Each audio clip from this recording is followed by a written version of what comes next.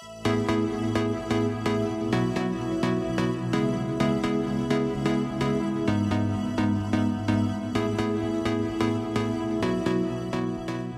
welcome to week one of our new series we're starting called The Blessed Life. Grab your message notes that you receive in your worship guide when you came in today.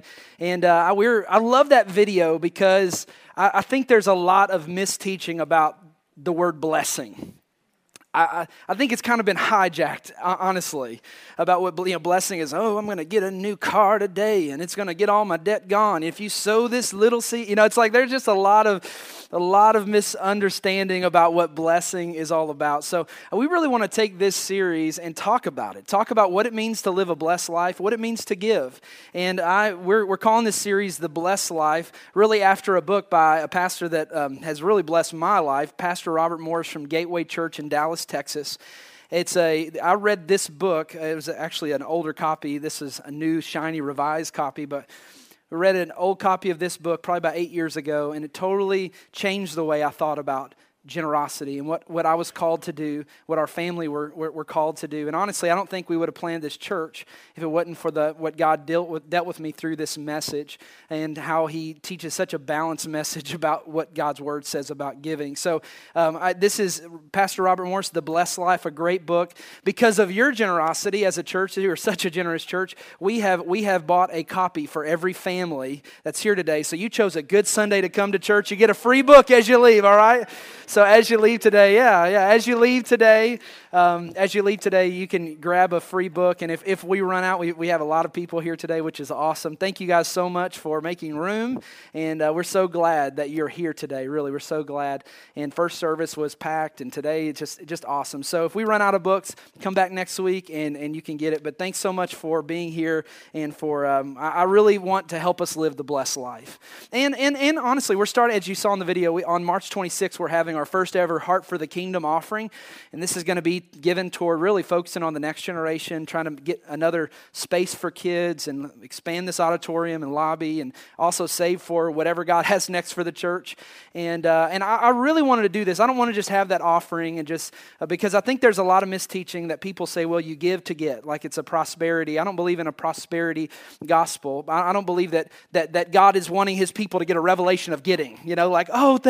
I'm so glad, my people have a revelation of getting. No, God wants us to have a revelation of giving. My kids were born with the revelation of getting. The other day, my 4-year-old asked me, he said, Dad, can I have a candy bar? So I went and got him a candy bar, and then he's eating it. It looked really good. I said, hey, can I have a piece back? And little booger puts this like the smallest little bitty piece and gives it to me. I'm like, come on, come on. I gave that to you, And we are natural getters. We are born getters, and I believe God wants to make us born-again givers. And that's what this is all about, being a born-again giver. And in this Heart for the Kingdom, I want to make it so clear about what God's Word says about generosity and giving, and it's not give to get.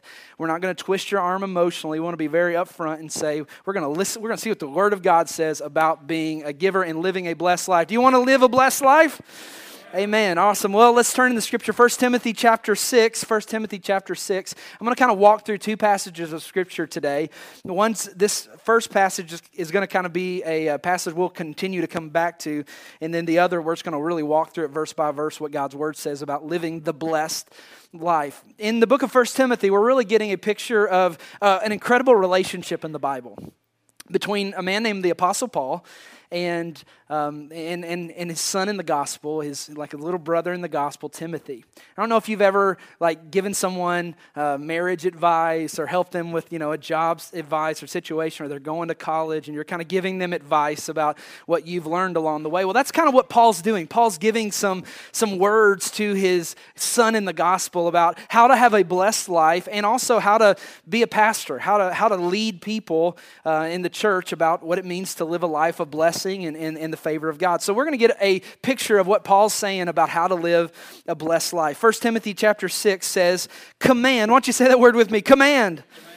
It doesn't just say suggest. It doesn't just say just let them, just let them decide. No, he says command. Tell those who are rich in this present world not to be arrogant or to put your hope in wealth. And a lot of people said, shoo.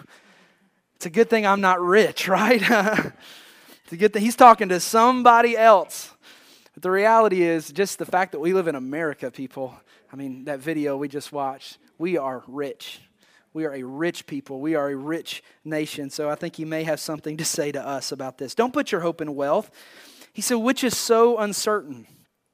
But to put their hope in God, who does what? Richly provides us with everything for our enjoyment. I love this about that scripture is he's not saying you shouldn't have anything. You know, some people, I don't believe in just, it's all this prosperity, you know, it's only a prosperity gospel. But I'll say this too, it's not a poverty gospel either. God's not interested in us not, God does not get any glory from you not being able to pay your bills. God does not get any glory for your marriage being busted and God does not get any glory out of it. He wants to bless his people, but he's so clear. He doesn't want our stuff to have us. He wants to have us to have stuff, but that we can enjoy. I love that about the heart of God. He wants us to enjoy what we have, but make sure that what we have does not have us. And he goes on to say, he says, command them to do what? To do good. I love this part. To be rich in good deeds and to be generous and willing to share. Essentially, he's saying, guys, don't think about what your net worth is financially necessarily today. He says, I want you to think, what is your net worth in good deeds? Like, are you broke as a joke in good deeds? Are you middle class in good deeds? Or are you wealthy in good deeds? Paul's saying, guys, that's what matters most.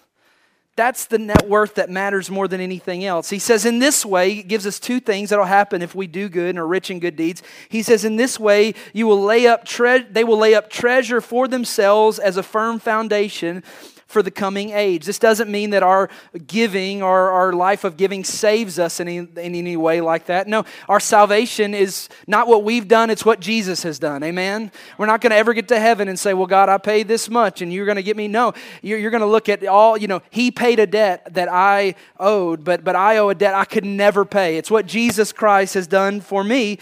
But somehow through our life of stewardship, through our life of generosity, giving our time, giving our talents, giving our treasure, there's a reward system. There's some kind of reward that God has promised that we will live. He goes on to say, so that they may take hold of the life that is truly life. A lot of people are living life today that's not truly life. It's not real life. Just going through the motions. And God says, no, you got to get a hold of something. It's not bless me, bless me, bless me. No. It's, God, what are you, like, what is the blessed life? What are you blessing? Help me to get involved in it so that I can live a life that's truly life. I saw a quote this week by a man named John Bunyan. It says, you have not lived today until you've done something for someone who cannot repay you. Generosity. This is the center of the Bible. As a matter of fact, if we just did things based on just times that they appear in the Bible, we'd be doing series like this all the time. Because in the Bible, I just want to give you a little bit of perspective. The word believe is in the Bible 272 times. So that's a pretty important concept. Believe, it's incredible, 272 times. But the word pray is in the Bible 371 times. The word love is in the Bible 714 times, but the word give is in the Bible 2,161 times. I like to say that the word give is the verb of the Bible. The subject is God, the object is us, and the verb is give. That God has given to us. That's the heart of what this is all about. And that's what God wants to do in our life. If I could just kind of sum it up really quick, what it means to be a disciple, what it means to follow Jesus. God wants to take us from being a getter to a giver. God wants to take us from a place where we're all about getting to a place where we're all about giving, because we're never more like God than when we give. We're never more like God than when we give. Psalm chapter 37, look at it with me. It's there in your notes. It says, the wicked borrow and never repay. Those are wicked people. Ever had anybody borrow something, never give it back? He says, but the godly are generous givers. So godliness and generosity are so tied together that it's part of what it means to follow God. And I want this for us. I want this for us as a people. I believe God wants this for us. I believe it changes everything about who we are. Because here's what I want to title the message today. Simply this, that it's all about the heart. It's all about the heart. And we're about to read where Paul wrote to a church in the city of Corinth about really a time, honestly, it was like a special offering they were having. They were having a special time of giving. And he really instructs them. And as I was studying this week and preparing, I'd honestly prepared something completely different. And I just could not. Yesterday we had everything printed and ready to go, and I just could not get it off of my mind, this passage of Scripture, because I really feel like it's just a reality of where we are as a church. And it's the same place as where they were as a church, because the writings of the Apostle Paul were literally written to churches. Like he wrote to the church that was in a town called Corinth. So like the book of Ephesians was written to the town of Ephesus and a church that was there. So we're going to look at what Paul says, and the heart of it all is this, that it's all about the heart. That God, the thing that He is wanting from us has nothing to do with all the trappings, all the things. It has everything to do with our heart. That's what matters most to Him. So let's read it together. I just want to walk verse by verse through this passage, and then I'm going to bring some principles out of it at the end. 2 Corinthians 8, verses 1. It says, now, brothers, we want you to know about the grace. The word grace there is literally the word charis. It's not like amazing grace, how sweet the sound. It's literally the word gift or charis. When you hear people say charismatic that means a gift. There is a gift, and this is exercise. So you say it's an internal motivation. There's something, it's a charis, there's a gift on the inside of these people, and I want to tell you about it. God gave it to the Macedonian churches. So He's kind of stirring up the Corinthian church about this other church in Macedonia. I love it. He's kind of like poking them and talking to like that other church. Listen what they're doing. So listen what he says. He says, out of their most severe trial, their overflowing joy and their extreme poverty. Time out. Only with God can the words overflowing joy and extreme poverty be in the same sentence. It says, but that welled up in what? Rich generosity. I love the verbiage that Paul's using. It says, for I testify that they gave as much as they were able, even beyond their ability. This church at Macedonia, they weren't wealthy. They didn't have a lot of things to offer, but they gave what they had. And you know what? They even gave beyond their ability. Paul was amazed by what they were doing. And watch what he says. He says, entirely on their own. I love that. So he's like, I wasn't manipulating them. They did this completely on their own. They urgently pleaded with us, watch this, for the privilege of sharing in this service to the saints. So Paul is like, guys, just hold off. You don't need to give that much. And they're like, no, please. We want to be a part of giving. We want to be a part of giving to this need. We want to be a part of making a difference. And it goes on to say, and they did not do as what we expected. But watch this next part. But they gave what? Themselves first to the Lord and then to us in keeping with God's will. What was Paul saying? He was saying, guys, the most important part of what they were doing, watch this, they gave themselves. What is God interested? God's not interested in our money. Here's the big shocker of the day, and the main point I want to make is that God does not bless giving. God blesses giving with the right heart. God blesses giving with the right heart. God blesses us when we say, God, from my heart. And watch what they said. They said, they gave themselves to God. Like their whole life was, God, you could have every aspect of me. Like I'm not holding one thing back.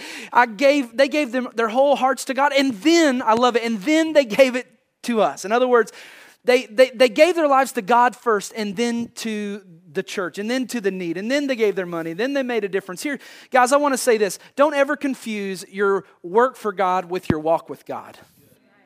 Don't ever think just because you come to church, just because you put money in the offering, or because you serve, or because you do, God's not interested in that act alone. He's interested in your heart. He wants to know, are you giving yourself to me, or are you just giving me stuff? Because the thing that I'm interested in is you. And I love that, what he's saying. He said they first gave themselves to God. So they're like, God, you can have all of me.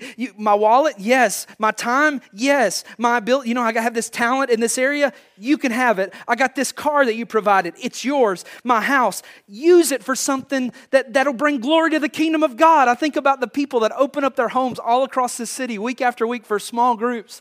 And one of the small groups we go to, this person that hosted, this couple that hosted, I mean, it's such a beautiful home. They take such care of it. And we were talking the other night. They said, it's so awesome. I'm so passionate about decorating in my house and all these things. I really feel like that the reason I'm that is so that we can host people to come and be touched by God. In other words, what were they saying? Every part of my life, like whatever I have, God, it's yours. I'm giving myself to you. That's the most important thing. And that's what he's saying. He's saying, and reading on, he says, so we urge Titus, since he had earlier made a beginning, to bring also to completion this act of grace on your part. I love this. It's like, he's like saying essentially Titus is going to come get the offering. Just like reality. Like, okay, so a couple weeks, Titus is coming. He's going to get the offering. He says, but just as you excel in everything, he's going to encourage them a little bit. You excel in faith. You excel in speech. You excel in knowledge. You excel in complete earnestness with all your love for us. See that you also excel in this grace of giving. This internal motivation of giving. Like, this giving is not from you. It's a gift that it's a gift from God. See that you are excelling in this. And watch what he says next. He says, I'm not commanding you. Is that not awesome? I'm not manipulating you. I'm not trying to get you to give. He says, no. I'm not commanding you. But I want you to test the sincerity of your love by comparing it with the earnestness of others. And then he starts telling why we give. This is so beautiful. For you know the grace of our Lord Jesus Christ, that though he was what? Rich. Yet for your sakes he became poor, so that through his poverty we might become rich. Isn't that beautiful language? He's not saying, through what Jesus did, it's just about wealth and prosperity. That's not what he's saying. He's saying, you can have a mansion on the hill and be poor as someone living on the street. The riches is the riches of our soul, or the riches of our life following after God, and the blessing of God in our life. And that's why Jesus came. In other words, when you think about giving, think about the one who gave. That's the most important part. He says, and here's my advice about what is best for you to do in this matter. Last year, you were the first not only to give, but also to have the desire to do so. Now finish the work, so that your eager willingness to do it may be matched by your completion of it according to your means. For if the willingness is there, I love that, the willingness. If the willingness is there, then the gift is acceptable according to what one has, not according to what he does not have. So I want to talk about 5 attitudes of the heart that I believe God's wanting to make inside of us, that I just picked up from this simple passage, so beautiful about this church, that he's encouraging to say, guys, give your whole life to God. Here's the first thing I want you to develop. I pray that we develop together. Number 1, a joyful heart of giving. In other words, I want you to enjoy what you're doing. This is what I get out of this passage. I can just imagine Paul writing this like with a smile. Like, you won't even believe. Like, we told them that they shouldn't even give, but they said they were going to give anyway, and they were out of their poverty. It welled up. I mean, you can just see the word picture of what he's saying. He's like, there was something just spectacular about what God was doing. Guys, I want to tell you, when we allow God to allow our hearts to be generous, there is a joy that nothing else can ever compete with. It's unbelievable. Yesterday, we were here at church, and we had prayer. We do at 9 a.m. if you're available. We do prayer here on Saturday mornings. We just pray for the service. We pray for needs. And we left prayer, and right as we left prayer, there were people here putting together the worship guides that you have there right there in your hands, and they were, putting all the stuff together and all those things, and they were talking about, you guys, not bad, but they were, praying about, people that would come through the doors, and God, bless the people that are going to hold, they really take it seriously, and they're enjoying, they're laughing, they're talking about life, they're just having a blast, and right about then, I took a picture of them, I was so proud of them, it was awesome, it was a big group of people doing it, and then right about that time, I saw a notification on my phone, and it was a sisterhood group from here that was down serving the homeless downtown yesterday, and they were just having a blast. I mean, there were like pictures of them in a bus, and I think I brought some pictures of them. Like they were just having a blast being generous. It was a sisterhood and Bob, the sisters and Bob. So Bob was in the first service. So Bob was holding it down for us guys, everybody. Bob was there, but I got these, I got these pictures and text messages. We had such a good time. It was awesome. I'm made for this. Like, I love this. This is so awesome. And what is it? They were discovering something that when you live your life with generosity on a Saturday morning when you could be doing anything that you wanted to do, and they said, no, we want to serve the homeless. We want to organize clothes for them. We want to make detergent. We want to do whatever we can do for people in need. There's a joy that only generosity can produce in our lives. That's why Jesus says, it is more blessed. The word blessed is the word makarios, which literally means happy. Like, it is happier to give than it is to receive. Some of the most depressed people in this world are stingy people. But some of the happiest people on planet Earth are the people that are involved in doing whatever it is in front of them to be generous, to serve the Lord. I want to challenge you. Allow God to develop a joyful heart in you. 2 Corinthians 9, this is that same passage that Paul's writing. He said, each man should give what he has decided to give in his heart, not reluctantly or under compulsion. For God loves a what? I love it. God loves a what? Cheerful. The word there for cheerful, I love this, is hilarios in the Greek. In the Greece. I don't think Greece is a language. No, sorry. But in the Greek, it means hilarios. In other words, God loves a hilarious giver. God loves someone who knows how to give with a smile on their face. God loves someone that just says, yes, like I want to do this. I'm not just doing this because, I have to, and they've been bugging me, and everybody's, no. I get to do this. Like, this is awesome. I live for this. I live to give.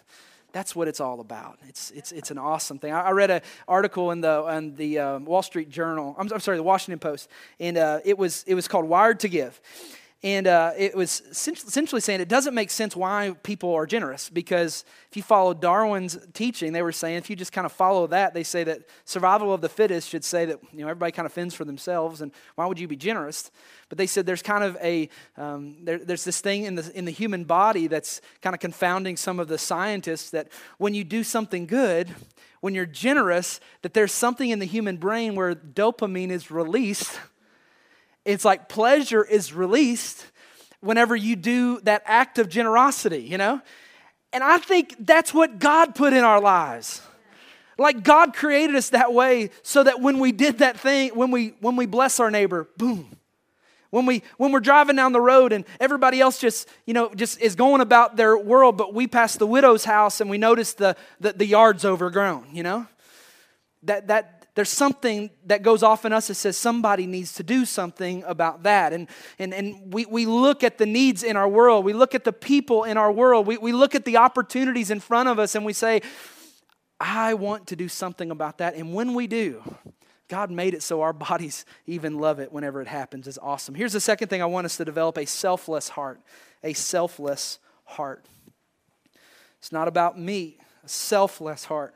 We are naturally selfish, as I was saying earlier. God wants to make us selfless. He wants to take us from being a natural-born getter to being a born-again giver. 2 Corinthians 8:5, the same passage, he says, and they did not do as what we expected, but they did what? They gave themselves first to the Lord. Think about what God did. whenever he gave to us, he didn't stroke a check. When he wanted to bless the world, he didn't say, here you go. No. For God so loved the world that he gave of himself. Like, he gave himself. And that's what God is wanting us to do, that we would give, like, everything that's in me, God, like it's yours. You can have it. I will give it completely to you. I got thinking in my life, all the reasons, all the people who gave of themselves to allow me to be the person that I am today. I thought about my grandparents. I thought about my parents. I thought about my Sunday school teachers. I was a wild Sunday school kid. I was a church kid. You know, we used to tie ladies' shoelaces together and guys' shoelaces together in the middle of service. So whenever people would stand up, I grew up in a church where you shouted, and you shouted out. Man, they'd get up to shout and just fall out in the spirit, because their shoes are tied together from some crazy kids, and we would race up and down the. I was a church kid, absolutely. And if I think about, man, there was a Sunday school teacher there that put up with a wiggling 4-year-old and told me about Jesus and put it on the flannel graph, and someone sacrificed for me, and I thought, I don't appreciate that enough. And somebody gave so that there could be electricity in that church that I grew up in. And so somebody paid for the pew that I sit in as a child. Somebody did that. Think about everything in your life. You are enjoying it because of the sacrifice of someone else. Think about it. There's people here that are watching children in this room, in these rooms next to us, and man, they take it seriously, and they pray about it, they meet about it. They're preparing a special thing on a Friday night so that parents could come and learn together with their kids. And what are they? They have other things that they could be doing, I promise you, on a Friday night. But what is it? They're wanting to give themselves to God. Like my life is not about me, it's selfless living. Think about the blessing of others that have sacrificed in our lives. Think of how different the world would be if Noah said, I don't do boats. Or if David said, I don't do giants. Or if Mary said, don't mess with me, I don't want a virgin birth. Or if the Apostle Paul said, I don't do letters. If Michelangelo said, I do walls but not ceilings. And think about if Jesus said, I don't do crosses. Everything in our life, we are blessed. We are blessed. We are blessed. We are blessed. And we have the opportunity to be like God and give our lives to bless other people. I promise it's the blessed life. It's the blessed life. Here's the third heart I want us to challenge us to develop, a willing heart. So we have a joyful heart, a selfless heart. Number 3, a willing heart. Paul writes that same passage, verse 12, for if the willingness is there, the gift is acceptable. I love that. In other words, give because you want to. If you don't want to give, do not give, because if you're not giving with the right heart, God says it's not even accepted. Like, I'm interested in your heart, not what you give. I want you to give of yourself to God, like everything or nothing. That's what God is asking from us today. I get the question a lot as a pastor. Do you believe in tithing? Is tithing an Old Testament law or is it New Testament? I just make it clear today. Tithing is an Old Testament law that we're not under today. We are under grace. And you're not going to heaven or hell because if you tithe or don't tithe. But here's what I want to say as well. Whenever I talk to people about that don't kill is in the Bible as well in the Old Testament. Also, don't commit adultery is in the Bible in the Old Testament. And I'm not with my wife. I'm not saying, well, I would commit adultery. I'm getting, I do. I wouldn't be faithful to you, but I got this law over here. I kind of have to do this thing. No, what is it? Our relationship? It's a relationship of love. And what you'll find that Jesus didn't come to abolish the law. He came to fulfill it. He actually raised the bar, honestly. He said, hey, it's everything now. Like it's your whole life. So the tithe is not so much about the Old Testament principle. Do I believe it's a principle for life and living? Yes, I believe Jesus affirmed it. I believe it's predated the law in the Bible. But here's the thing. God's interested in our hearts. That's what He wants. Like, He wants us to develop a willing heart to say, okay, God, like you can have my life. You can have my heart. I'm not trying to rope you into just another religion. Guys, if we don't watch it, we can fall in love with the religion and not fall in love with the God that we come to worship. We can fall in love with the rules, and we can essentially create another Old Testament that we just live all these rules out, and we forget the God of it all. And God says, I want to be in relationship with you. That's what I'm interested in. If you want to tithe, absolutely, take the principle. But I don't want you to do it because you have to. I want you to do it because you want to. And if you want to give to heart for the kingdom, great. But do it because you want to. Do it because it's the least you could do. Do it because it's all that you have in your heart. You want to. Because number 4, I want to challenge us to develop a thankful heart. A thankful heart. A thankful heart. It's the reason whenever we give here in a few minutes, we do it in the middle of a song and worship. And what we do, we end every service the same way. We have an opportunity for, if anyone wants prayer for any area of your life, it could just be something that has nothing to do with this message today, or just maybe something you're heavy-hearted in your family or your life. We have people that would love to pray with you. We don't want you to leave without having somebody pray with you. We would love to stand with you while we sing and worship. But we give during a time of worship because we believe that giving is worship. We really do.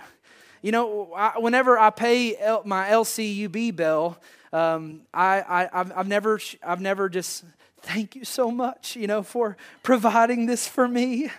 Thank you, LCUB. You've been there every time for me. When I log in and I pay it online, and you're just like, okay, do it. How many times do we do that with God? It's like, see, it's not we're paying God off when we give our time, when we give our finances, when we give.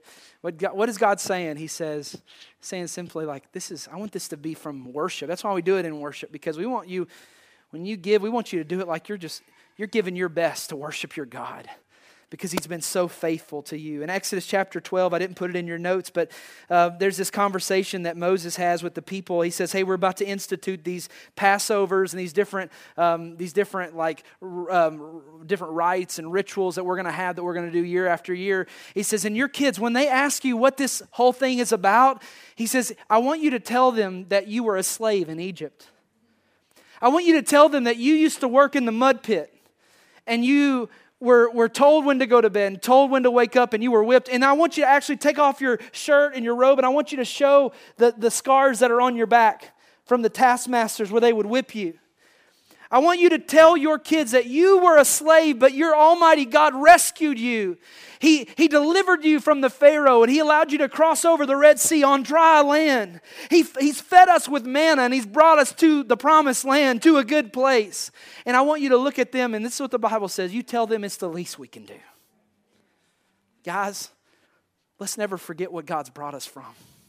Let's never forget what God's done in our lives. Let's never forget to look at our kids square in the face and say, you know why mom gives and dad gives? You know why we come and serve? You know why we do this? We don't do this out of obligation. We do this out of thankfulness. You don't know where God brought me from. I know you look at my life and you see all what God's doing in me, but you don't know the pit that He brought me from. I used to work in a mud pit. I was under the slave of sin. I was worried about the approval of everybody else. But you know what? God rescued me, and God saved me, and God changed me. He redeemed me. And it's the least we can do is give our lives back to Him.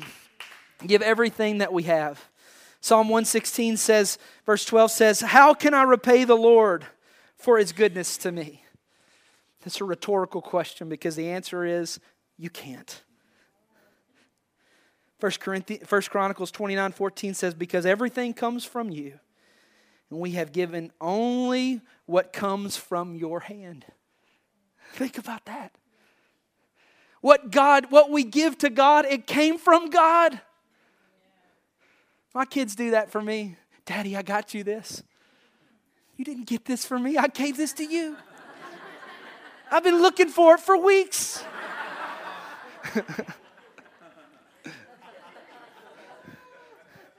How many times do we give back to God and we're like, oh God, it's so hard to give. And God's like, I gave this to you. Did you forget where it came from? I'm only giving, don't ever forget where it came from. Don't ever forget, when you come in here, don't ever come in here and say, well, I'm going to sit through another service and check off no, that's why we have worship where we're lifting up. Why? Because we are never going to get over what God has done in our lives. I don't want to ever get over it. Here's the fifth thing, an intentional heart. An intentional heart. I love this.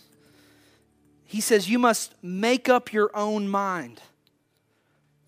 And this is where, honestly, I've seen things get off the rails when it comes to giving. Where people try to manipulate people to give, whether give time, give money, give whatever. That's not what God's interested in. He says, I want you to become an intentional giver of your life. Make up your own mind. Get together with your family and have a family meeting and say, how can we intentionally give our life to God? Seriously. What percentage are we going to give back to God this year? What aspect of our life? How are we, whatever that means for you. But be an intentional giver. Don't give because me or anybody else gets up here and tries to emotionally twist your arm. I don't ever want to do that. But that's not what God's interested in. He's interested in you making a decision to say, hey, I'm going to be intentional about my time. How much of your time are you going to give back to God? How much of your talent? Some of you have God doesn't make junk. There's seeds of greatness in every single person in this room. You have the fingerprint of Almighty God. So that means you're a 10 in an area or areas. Where are you giving that 10 to? God says, give it to me. How are you giving that talent back to Him? Be intentional. Make up your own mind. And do it for eternity. Do it for eternity. It's not in your notes, I don't believe, but 1 Timothy 6:19 says, by doing this, you'll be storing up real treasure for yourself in heaven.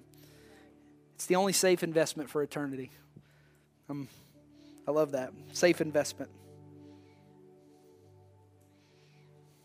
2 Corinthians chapter 9, verse 6. I feel like we'd be amiss without this last idea. It says, remember this, whoever sows sparingly will also reap sparingly. And whoever sows generously will also reap generously. So here's the reality, that God doesn't want to just give to you. God wants to know if He can give through you. That's the point. God wants to bless you as long as you'll be a blessing. Can God give through you is the question of the day. Can you be a conduit to say, okay, God, whatever you put in my hands, I'm going to treat it like it's yours. It's like Monopoly. It's all going to go back in the box whenever I'm done with it. I want to use what I have. Use it while it's in my hands. I want to use it to bless your kingdom. I want to make a difference. Because here's the point, the promise that God gives us is simply this, that you cannot outgive God. You can't. Just try. Honestly, I've tried to make it my life's goal. I'm going to try to outgive God. Every day. God, I want to try to outgive you. And what I found is He wins every single time. But it's a great pursuit. We serve a God who, He's the giver. He's the giver of life. He's the giver of hope. He wants to bless us today so that we can be a blessing. Live the blessed life. Let me pray for you today before we go.